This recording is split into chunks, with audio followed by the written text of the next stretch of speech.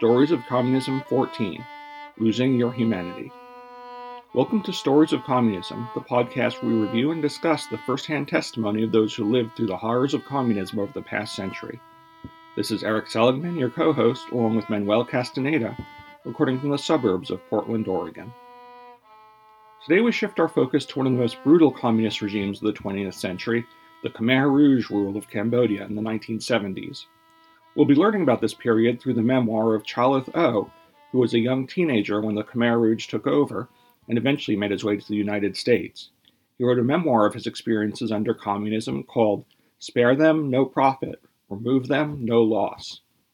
As you can guess from the title, the Khmer Rouge basically considered all human lives disposable in the pursuit of the greater good of a fully communist society. Let's take a look at Chalith's story. In April 1975, Chalith and his family lived in Battambang City in Cambodia. His father worked for the American Embassy in Phnom Penh, so the family was mostly prosperous, middle-class, and urban. Life was relatively normal, though there had been some disturbing signs in the city, such as an influx of refugees and skyrocketing prices. When the Khmer Rouge suddenly entered Phnom Penh, Chalith's father fled just in time and joined his family in Battambang, desperately trying to arrange a flight out of the country.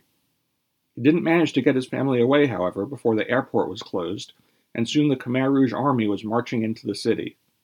As often happens in communist revolutions, many of their new subjects cheered their entry.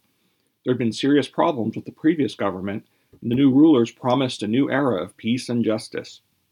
Chalith's father was not fooled, and quickly got the family to work burning anything that could connect him to the Americans. The next day at school, soldiers escorted all the children into a meeting. Here in this meeting, the Khmer Rouge speaker told us that all the people had to get out of the city and out onto the farms. He outlined the master plan in which all the people in the city had to work on farms to produce rice so that the weapons could be purchased with the rice to defend Cambodia against its enemies. This war will last a long time, the speaker said.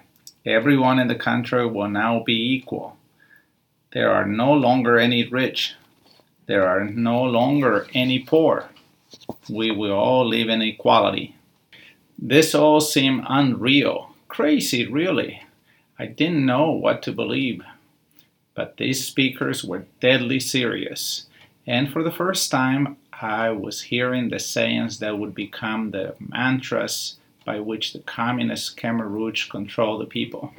While the speaker was talking to us, the teacher on the stage was pointing at certain teachers in the audience that had voiced opinions against the revolution, and these were quietly removed and did not come back. Chalith didn't see what happened next to the removed teachers, but from his father's description of the Khmer Rouge's murderous rampage in Phnom Penh, it was pretty clear that they were executed. The next day, soldiers arrived at the family home to enforce the evacuation order, and the family had to pack up whatever they could carry and leave the city. Since they couldn't take farm animals with them, the neighbors who had animals immediately began slaughtering them. This made it easy to buy and barter for meat before leaving, but of course would have disastrous long-term effects on the food supply, as we'll later see. The family joined a gigantic march of citizens outside the city, escorted by the Khmer Rouge soldiers. The streets were jammed with thousands of stunned, scared people leaving the city, men and women, children getting lost from their parents, even crying babies and toddlers. It was so crowded that we were bumping into each other, and it seemed sometimes as if we were hardly moving. Khmer Rouge soldiers were stationed all along the road and at checkpoints, making sure that no one turned back. Everyone had to walk or ride in a single direction. If anyone tried to turn back for any reason, they were shot, sometimes just as an example to scare the people into obedience. Chalith's family was actually in a somewhat better situation than most of the other urban families being evacuated, in that they were only one generation removed from the agrarian life. His father had grown up on a farm in the area where they were being directed.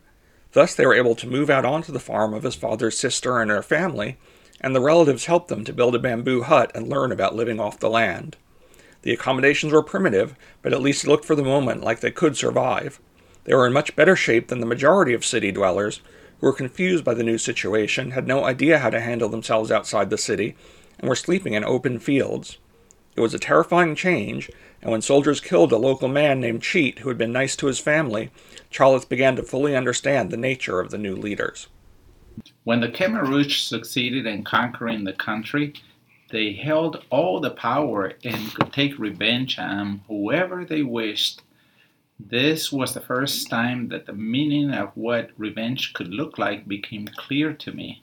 I had liked Cheat. He was a nice man, and now he was dead. And remembering this incident, I wonder now if the Khmer Rouge had left his wife and children alive because it was so early in the revolution and the soldiers had not yet become the murderous killers that they would become as the years wore on. Later, nobody connected the targeted victims would survive.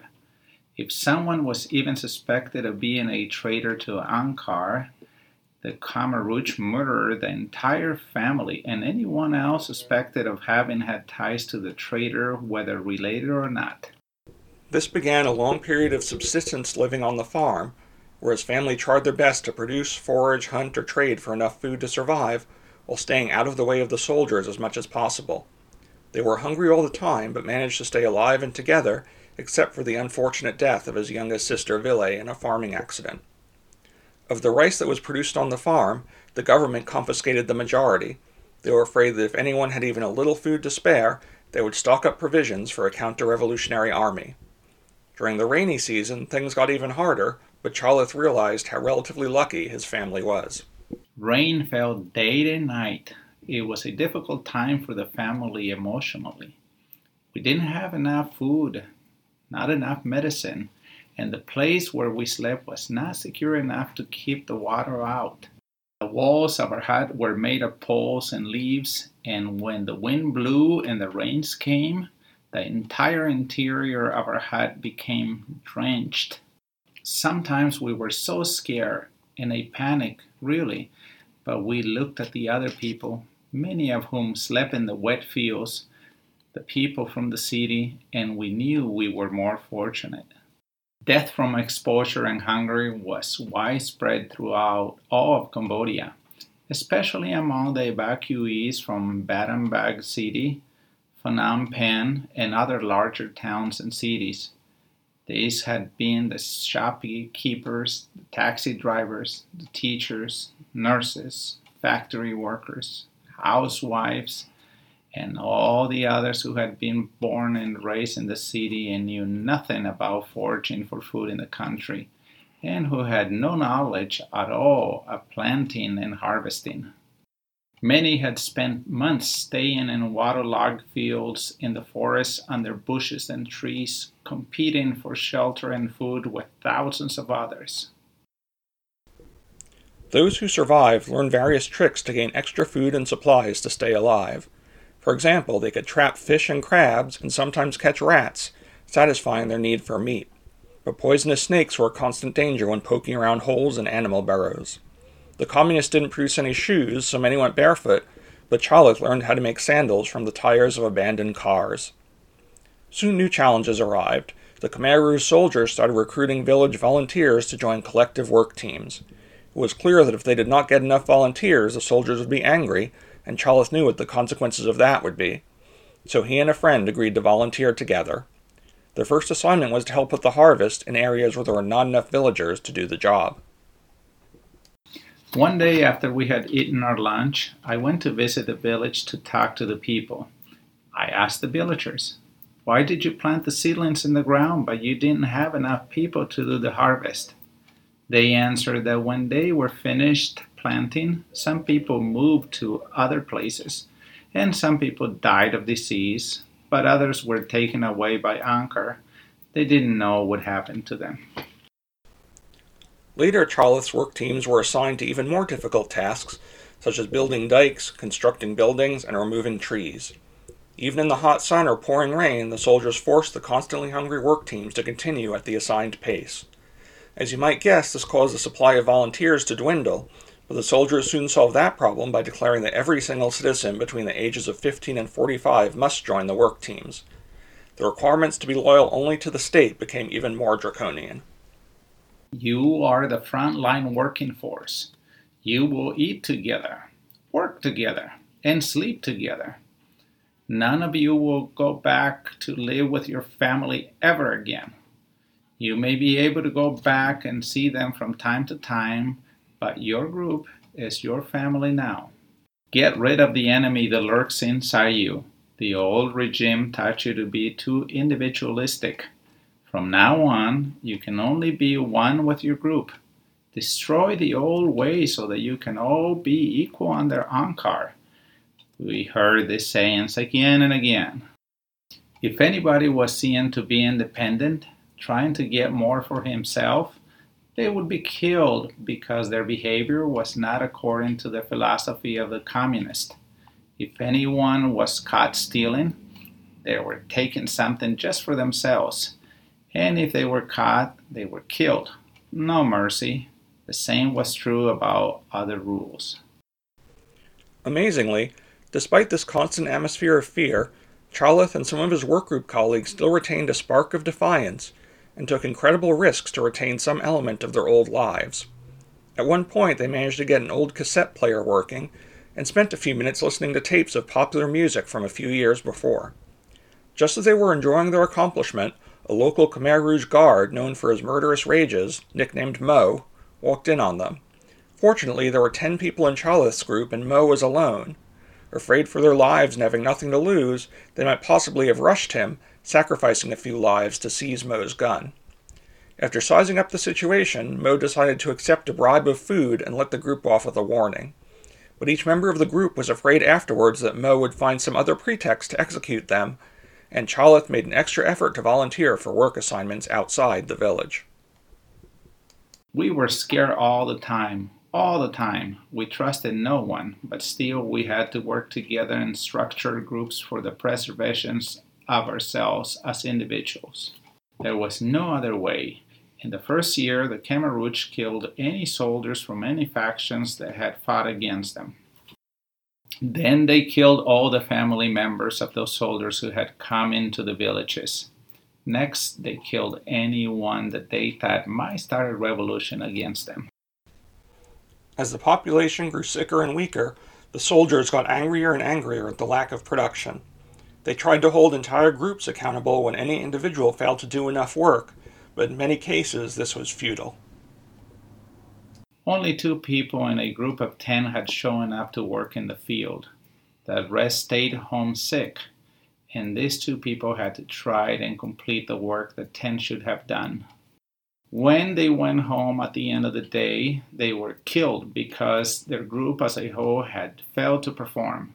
The next day, the rest of the group was still sick, but they had to go out and work anyway. All around us, the situation was deteriorating. Nobody had enough energy, but Ankar made them work more and more to meet its deadlines. People died in the rice fields, at the building sites, and walking to and from work. They forced sick people to work. Whole families died, and the dead could not be buried, so they just lay there. We could smell the bodies from a long way away. People were trying to run away, but the soldiers caught them and killed them. The people had no more sympathy for the Khmer Rouge or its revolution. All they wanted was food to eat. Charloth continued to labor on the work crews, his youth and vigor enabling him to survive numerous work assignments that were fatal to the weak and starving. He had to get used to the constant hunger and disease, the looming threats from the Khmer Rouge soldiers, and the continuous atmosphere of death all around him. He survived for 4 years like this, until eventually being felled by a combination of a foot infection and malaria. Luckily, he was previously known as a good worker, so the Khmer Rouge recognized that he was seriously ill and sent him to recover with his parents in the village. By this time, after 4 years of Khmer Rouge rule, the regime was beginning to deteriorate in the midst of corruption and factional fighting. In addition, war began with the neighboring Vietnam. Incidentally, Vietnamese occupation was not any kind of real deliverance from Khmer Rouge brutality. They were another communist regime and only slightly less brutal, having murdered about 1 million of their countrymen, as opposed to the Khmer Rouge's 2 million.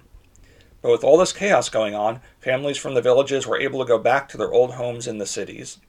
Charlotte and his family returned to Battambang, but soon realized that there was no food coming into the city, so there was no real way to survive there long term. Charlotte and his family once again packed all the supplies they could carry, and this time headed to the Thai border. It was quite a struggle to get across, but eventually they made it to a refugee camp run by the UN, and his father was able to get in contact with Americans who remembered him from his work in Phnom Penh. Due to this connection, they were able to get accelerated immigration visas, and his family soon began their new life in America. Charlotte eventually grew up and became a successful banker. Hopefully this left some of his former Khmer Rouge oppressors spinning in their graves.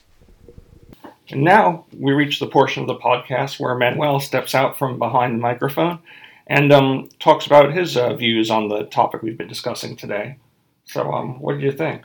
Eric, I know for a fact that I have heard a lot about how bad the Nazis were, but very little about the Khmer Rouge. And it sounds like they were just as bad, or even worse in some cases. Yeah. I mean, if you look at percentage of their own population that they killed during peacetime, it's hard to compete with the Khmer Rouge in terms of, abuses by governments. It's interesting because, people say you can't compare things to Nazis anymore because everybody compares everything to Nazis. But in this case, I think the comparison is accurate when you're talking about regimes that killed millions of people. And are most of these movements gone in Asia? Well, that's a hard question to answer. I mean, the thing is, remember that Vietnamese and China they're both ruled by the communist parties, right? The same communist parties that once supported the Khmer Rouge. And, nowadays, of course, the communist regimes claim to be reformed, but, as we'll discuss in other episodes, there's some question about, how reformed they really are.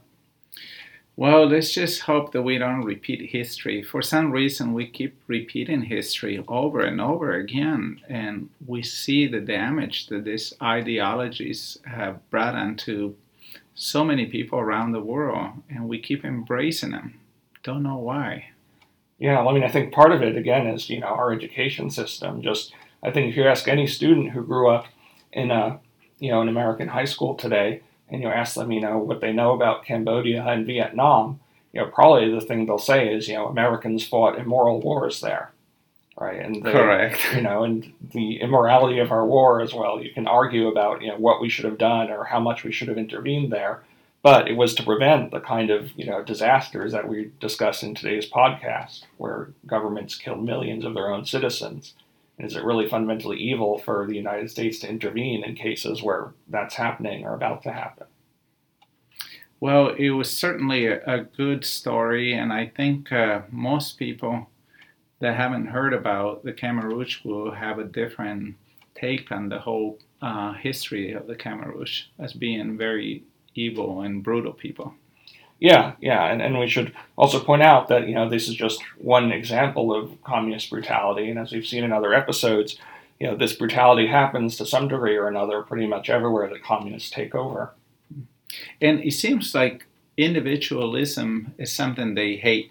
Is that right? Yeah, that is correct. And that's why it's so important to me to preserve that individualism that we have in the United States, or that whatever we have left of, that we keep it, because it's so important that we don't become just groupthink. Yeah, it is really important to preserve individual rights. And, that's one of the key mistakes people make when they're advocating socialist and communist governments. They say, oh, well, look at all this stupid stuff we have in our Constitution, things like the First Amendment, protections of free speech, or even the Second Amendment rights to self-defense. They'll say, oh, well, that's all people being selfish and thinking for themselves, and that everybody should think about the group, and that the government should have the power to override these things when it's better for the group. And we see in Cambodia the worst case result of what can happen when you take away those individual rights. Well, thank you for bringing this wonderful work. Yeah, thanks, Manuel.